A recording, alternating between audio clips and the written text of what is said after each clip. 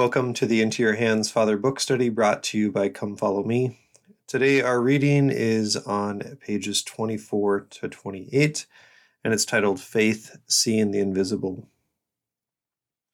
I love that title, Faith, Seeing the Invisible. In this section of the book, I really find myself reflecting on the fact that one of the reasons I am following Jesus today is because I was attracted to individuals who saw something that I couldn't see, who knew something that I didn't know, and honestly had something that I didn't have.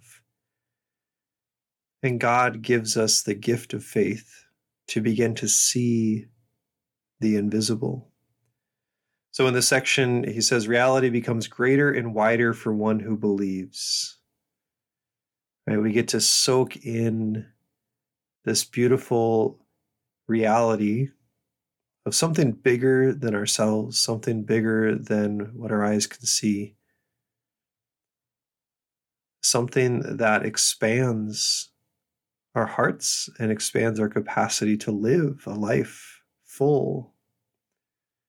So that was my experience in high school, is going to this camp and looking around, and I had all of this stuff going on at home, and I just remember thinking, like, what do these people have that I don't have?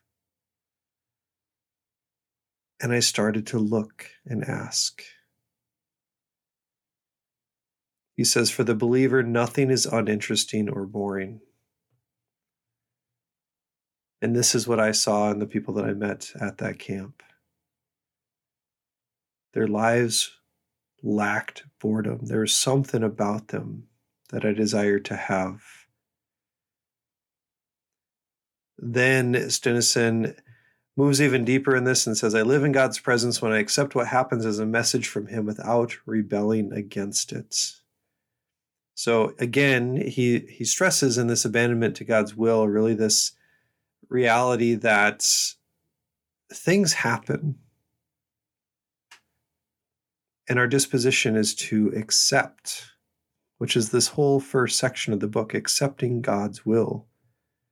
And I think that's an important point, and it's a positive point as well, because if we look at accepting or receiving versus, let's say, like scrupulosity, right? This disposition of accepting and receiving rather than having to do or to be so focused on getting things right or perfect.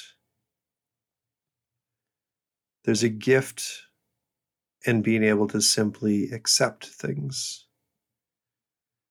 But as we're finding as we go through this text, that's not such an easy task to do. It's very simple, but it's not easy. In short, though, and I think as he finishes this section, he says, accepting God's will is something that is done through small things, and he compares it to Jesus as an infant coming to us in the small things. We could also reference the Holy Eucharist here as well. These are the ways that God's will comes to us. We look for him too often in the big things. We want these big things in order to come to know God.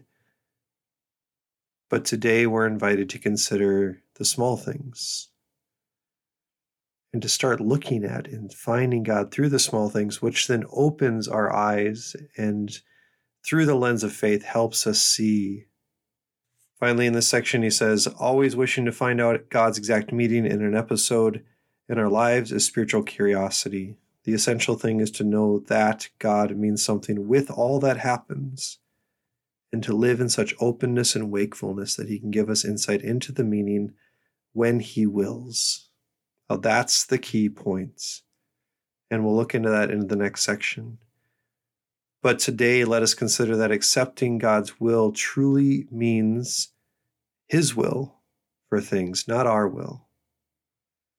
And consider that he will reveal to us the meaning of the things happening in our lives in his time and not our time. One day I was reading this section and I was reading it alongside part of the Passion. And I remember getting to the passage where it speaks of the person in the crowd saying, Jesus, if you are the Son of God, take yourself down from the cross. And I just had kind of this thought of like, you really have no idea what's going on here. Do you not understand that this is part of the plan? This is how it has to be done. May we have eyes of faith that can see beyond our normal comprehension and come to accept God's loving plan in all things.